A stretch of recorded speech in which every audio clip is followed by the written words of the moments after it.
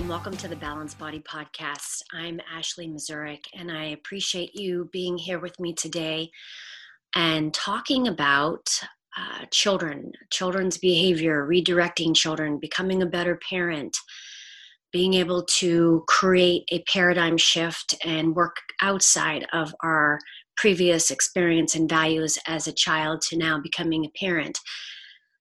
These are all reasons that I chose to talk about this today, and mainly because if you have kids, you're home with your kids more now, and it's caused me to kind of go back to my literature and my information and give me grace, give me courage, because our kids are home more, and we are having to make a tremendous shift in our lives to accommodate. And so for 5 years, I took a redirecting children's behavior class and absolutely fell in love with this class, and it helped me become a better parent. And, you know, when you become a better parent, you feel better about yourself, and there is no handbook to having children. And for me, because I am in education and I love to educate myself, and I also am a visual kinesthetic type individual, a class was better than the books that I had been reading, and they were very helpful. The workbook that I'll be working off of and reading from is by Catherine Kvols, which is Kvols, and I love her information. It's super helpful. And, you know, again, because I've got a little bit of ADD in myself, it won't be really long. This will be many, many segments. I mean, not many, that's exaggerating. There'll be many segments on the topic of children and redirecting behavior. And here's another big reason. As I started taking this class more and more, I realized how much it actually helped me to work with people, to work with adults. Because I don't know if anyone is aware, but psychologically, the average person is about 11 to 12 years old, mentally, emotionally. So this class was amazingly appropriate for not only helping me at home with kids, but also helping me within my business and working with adults. So with that being said, another positive and reason that I decided to talk about this is because there's not one person this can't help, honestly and truly. So I'm going to start out with a quote by the amazing Mother Teresa, and she says, "Everybody today seems to be in such a terrible rush, anxious for greater developments and greater riches and so on, so that children have very little time for their parents. Parents have very little time for each other. And in the home begins the disruption of the peace of the world."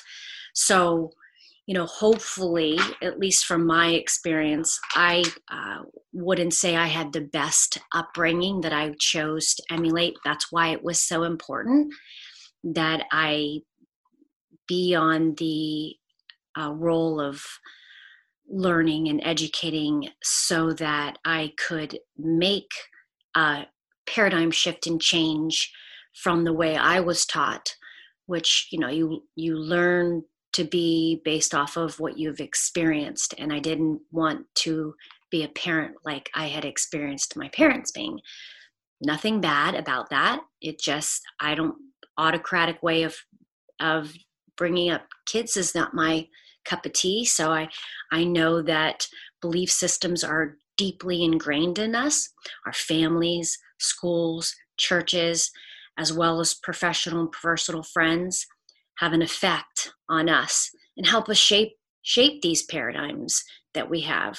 We interpret the world as we have been conditioned to see it. It's not as the world truly is, but as we are. So I believe in making that shift. We move from one way of seeing the world to another. So we move from viewing children's behavior, which is my main task for today, as old theory as bad to a new belief that the child is essentially discouraged. That discouragement is being displayed in their actual behavior. And if you watch children, that's one of the things that I really loved doing, was watching my kids as they did things, and I was able to really understand why they did what they did, and was able to be more empathetic.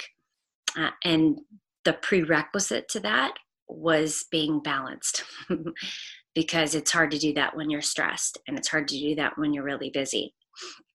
So misbehavior is your child's trying to actually communicate something to you. So some myths, some old beliefs are that children misbehave because they only want attention, that they're stubborn, they're spoiled, they're selfish or self-centered, that they're inconsiderate, that they're just like their mother and father, which I laugh about because I have said that before, that they can't help it, that they have bad genes, or that the spouse and I, or the parents, say that they're bad parents, and that is why the children misbehave.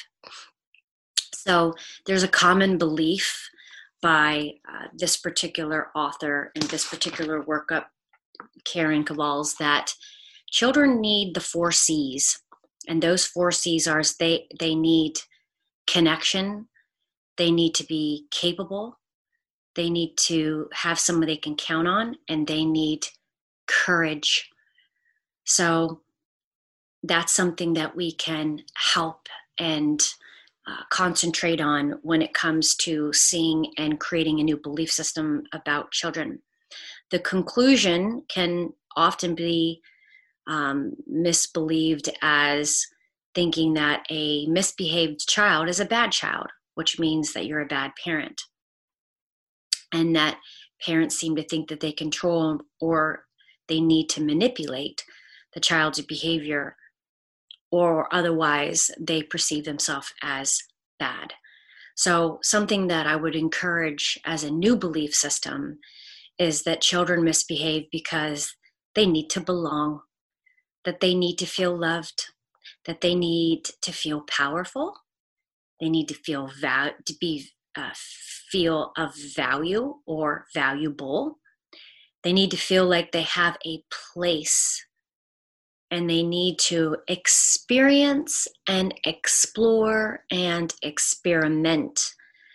So that conclusion and new belief system is a misbehaving child is a child who is communicating something to you, and they're doing it any way they can to get your attention. And it's unfortunate that because I experienced this with my stepson, that because we didn't get him till he was 7, he learned that bad attention was the only and the best attention to get. So he would do bad things, and very difficult. It's a interesting way to live because you don't understand why a child would continue to do bad things but it's about the parent trying to switch that up. And, because I have a nonverbal stepson, it's very difficult because my daughter is extremely communicative, and I'm able to communicate and understand what's going on in her head. But when you don't have the ability to understand and have that communication, you have to rely on your intuition, which is exactly what I've had to do. And also just watch and see patterns, and the patterns still are able to tell the story. So the next thing that we're going to talk about is GEMS, GEMS, or genuine encounter moments, because children come to their parents to connect. It's almost as if their little gas tanks needed to be replenished, or need to be several times a day. And a gem is a brief encounter with your child that fills up their little tank and creates connection and love. This is a time to be in awe and admire the little miracle that we have in front of us, these children they are. When their tank is full, then they happily go off, experience, experiment, and play with other children. Children need to be, and they need to feel connected. They don't feel connected in homes, churches, schools, or their communities. They oftentimes end up connecting with drugs, gangs, using sex, or inappropriate use of the internet. And there's a quote by Louise Bates Ames that says, in the final analysis, it is your relationship with your child, even more than techniques that get you smoothly through your day. So if you can't give your child a gym at the moment, it's humanly impossible to do this every time your child needs it. Just acknowledge the child's request. Acknowledgement. That's what they need. Validation. They really need that. And again, I'm not preaching because I am the expert. I am preaching this for myself, and love the information as I am on the same journey as you. So request and give a time frame when you're able to provide that gem for your child. And that, of course, I've experienced doing these things in these books and manuals and workbooks, and it works. It absolutely works. And make sure the most important thing is, not only do you set the time schedule, let them know that they're going to get validated, but you have to keep your word. It's so important. And I think that an example, I feel like from my own experience with being around people with kids, when you constantly get that, I don't know if you've ever been on a phone call with somebody and you hear their child in the background, or if you're at a party or you're with somebody and you experience the child saying their parent, like, mommy, mommy, mommy, mommy, mommy, mommy, mommy, like 100 times, that is a child who, this is a judgment, it's my opinion, not that it's true, that this is a child that desperately wants connection and doesn't get it and hasn't been validated and doesn't feel like it's going to get it.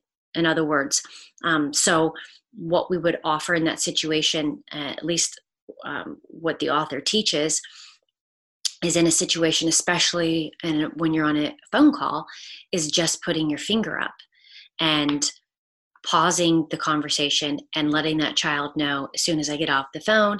In other words, creating boundaries, basically, to let that child know that mommy is busy and will attend to them to create connection as soon as, and that then happens. And then they have the confidence going forward that they can trust your word and that you will do that for them.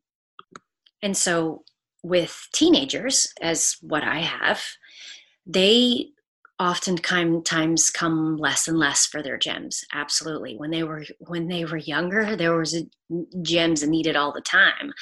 But now that they're older, they're a little bit more self-sufficient and need less gems, which for me, whenever they need a gem, I feel like I have to stop everything to create and give it, because it's few and far between. So several times a day, children need gems. And here are some steps for giving gems. Gems meaning genuine encounter moments which create connection, which are part of our C's, keeping them capable, giving them someone they can count on, and allowing for courage. So first step would be removing anything from distracting you so that you can be one-on-one and this child have your utmost attention. Interact at the child's level. specifically their eye level. Make friendly eye contact, lovingly touch if you can, give 100% focused attention, and respond from your heart, not your head. And so those are the gems. And now we'll move on to, I read a book years ago called The Pecking Order by Dalton Conley. Interesting. And the tagline was, which siblings succeed and why? Recommend it. It's not the best book I ever read, but it's interesting to read about pecking order. I grew up with a household of 2 siblings. I was the middle. So it's really interesting to see how birth order affects child's behavior. And so I'm going to go over these really cool statistics on birth order before we end this call for today. So friendly facts. So the first child typically takes responsibility for other siblings. True that. The first child gets along well with authority figures, and I would say, depending on the relationship with the parents, that could be incorrect. So the first child is likely to become a high achiever. And remember that when I read in the pecking order, actually, when there is a 5-year spread of age difference, like for instance, my stepson is 5 years difference from my first child, my only child. And so when that is present, the second in the order is actually, because of the 5 years, actually becomes and creates first year characteristics, or first child characteristics. And that was something that my teacher during this 6 weeks class also reiterated. The first child needs to feel right, perfect, and superior, for sure. So what you can do with this first child is avoid pressuring to succeed 100%. And I'll give you an example.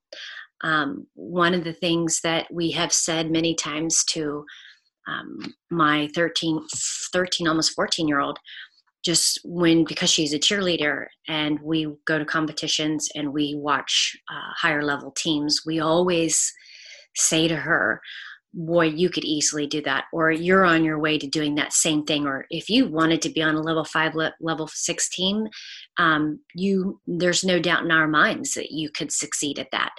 And she gets mad, which kind of is like, what are we doing wrong? We're creating confidence in her. We're telling her we believe in her.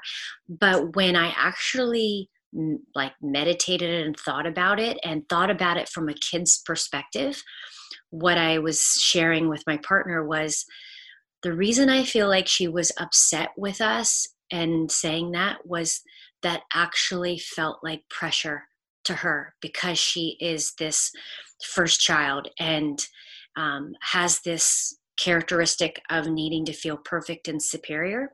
And part of a child is they always want their parents to be proud of them. Everything is about being proud of them.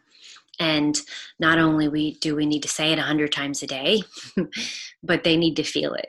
And so when we said those things, it made her feel like that was something that she had to accomplish or be in order for us to be proud of her, which, yeah, it's interesting how the child's minds think. What we think is not always perceived from them the same way. So what we can do for first child is to encourage the fun of participating, not the goal of winning. Teach that mistakes are for learning, big one, especially with first children, because they have this sense of being perfect. And so when they make mistakes, You can be very nonchalant about it, but they are devastated by it. And it's because of this perfectionism, because of this superior characteristic that they hold. Show how to be gentle with yourself when accepting failure. And one of the things that how I did this to show was whenever I made mistakes or whenever I had a failure in my life, I shared it with her. And I shared not only to help me and to make it a teaching point, but it was me telling myself, to be forgiving and to be gentle with myself and to see what lesson. And I would tell her, this is the lesson I learned from this.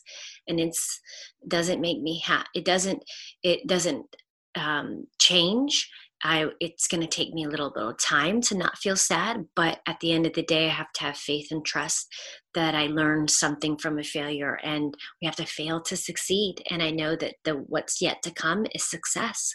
So having conversations with your children and not thinking that they're not capable of understanding, that I think if I were to share one of the things that I am good at as a parent, it is believing that my child is not less than me, is not this little child that should respect and listen to everything I say, that we respect each other equally and that we are equals.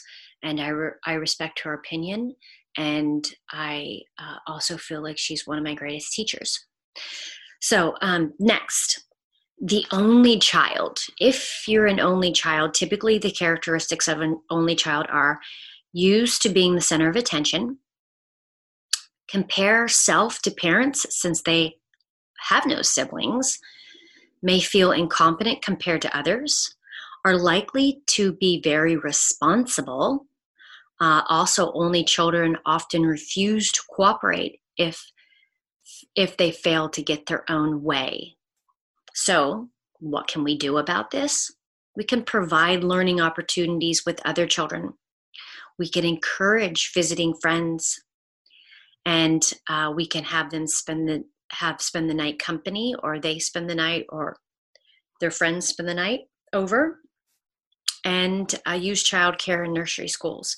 Because my daughter was an only child for 7 years, she fits into these characteristics as well. Her brother didn't come live with us full time until she was 7 years old, and then she became a sibling. And because her older brother is just not like a regular sibling, I could say, because he's nonverbal and he has special needs, as she would say as well.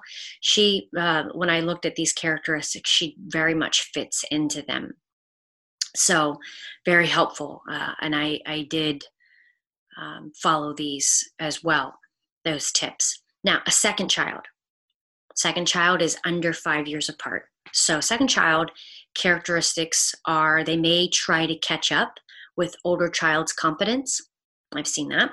May try to be older child's opposite. In other words, whatever the older sibling does, they will do the complete opposite to get attention or love or connection. They may rebel in order to find their own place. And oftentimes, unfortunately, we've learned that's because parents tend to compare.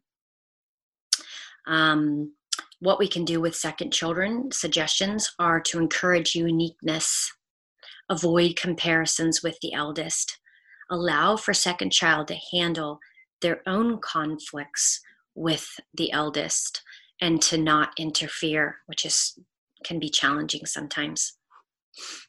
Okay, so the second child, now we move on to the middle child. And so I'm a middle child, so I like reading and seeing if these resonate. The middle child may feel crowded out, unsure of position, may be sensitive, bitter, or revengeful, may be a good diplomat or mediator. I would say yes, that is very true. May feel like life is unfair. So what you can do, make time for one-on-one activities with each child. Include the middle child in family functions, and the suggestion for middle, and I would say this is a suggestion for all children, is to always ask for their opinion. So there's a mutual respect that starts to grow. And lastly, before we end, in birth order, the youngest child, often over pampered by parents and older children, often shielded from conflicts, often self-indulgent, often engaging. So what can we do? Teach independence. Don't rescue from conflicts. Don't refer as the baby. Encourage self-reliance and allow this child to lead activities even though it's the youngest. So if you feel like this would be helpful, this information, I would encourage you to share and spread the knowledge. This is a part series. There's a lot of information I'd love to share that talks about, the next one talks about how to deal with fights and win-win negotiations, which, like I said, is very helpful in the adult world as well. And then the different types of punishment and nurturement. These are future podcasts that I'll be talking about that I feel like is good to reiterate once again, because we've got kids at home. There are kids at home because maybe we're going to be parents one day, or maybe we can learn more about our adult relationships and understanding. So thanks again for listening. I appreciate your time and energy and your love in the fact that when I see the people are listening, it's a loving connection that I am most grateful for, that you still care to hear what I have to say. Super grateful. Have a great rest of your day. Until next time.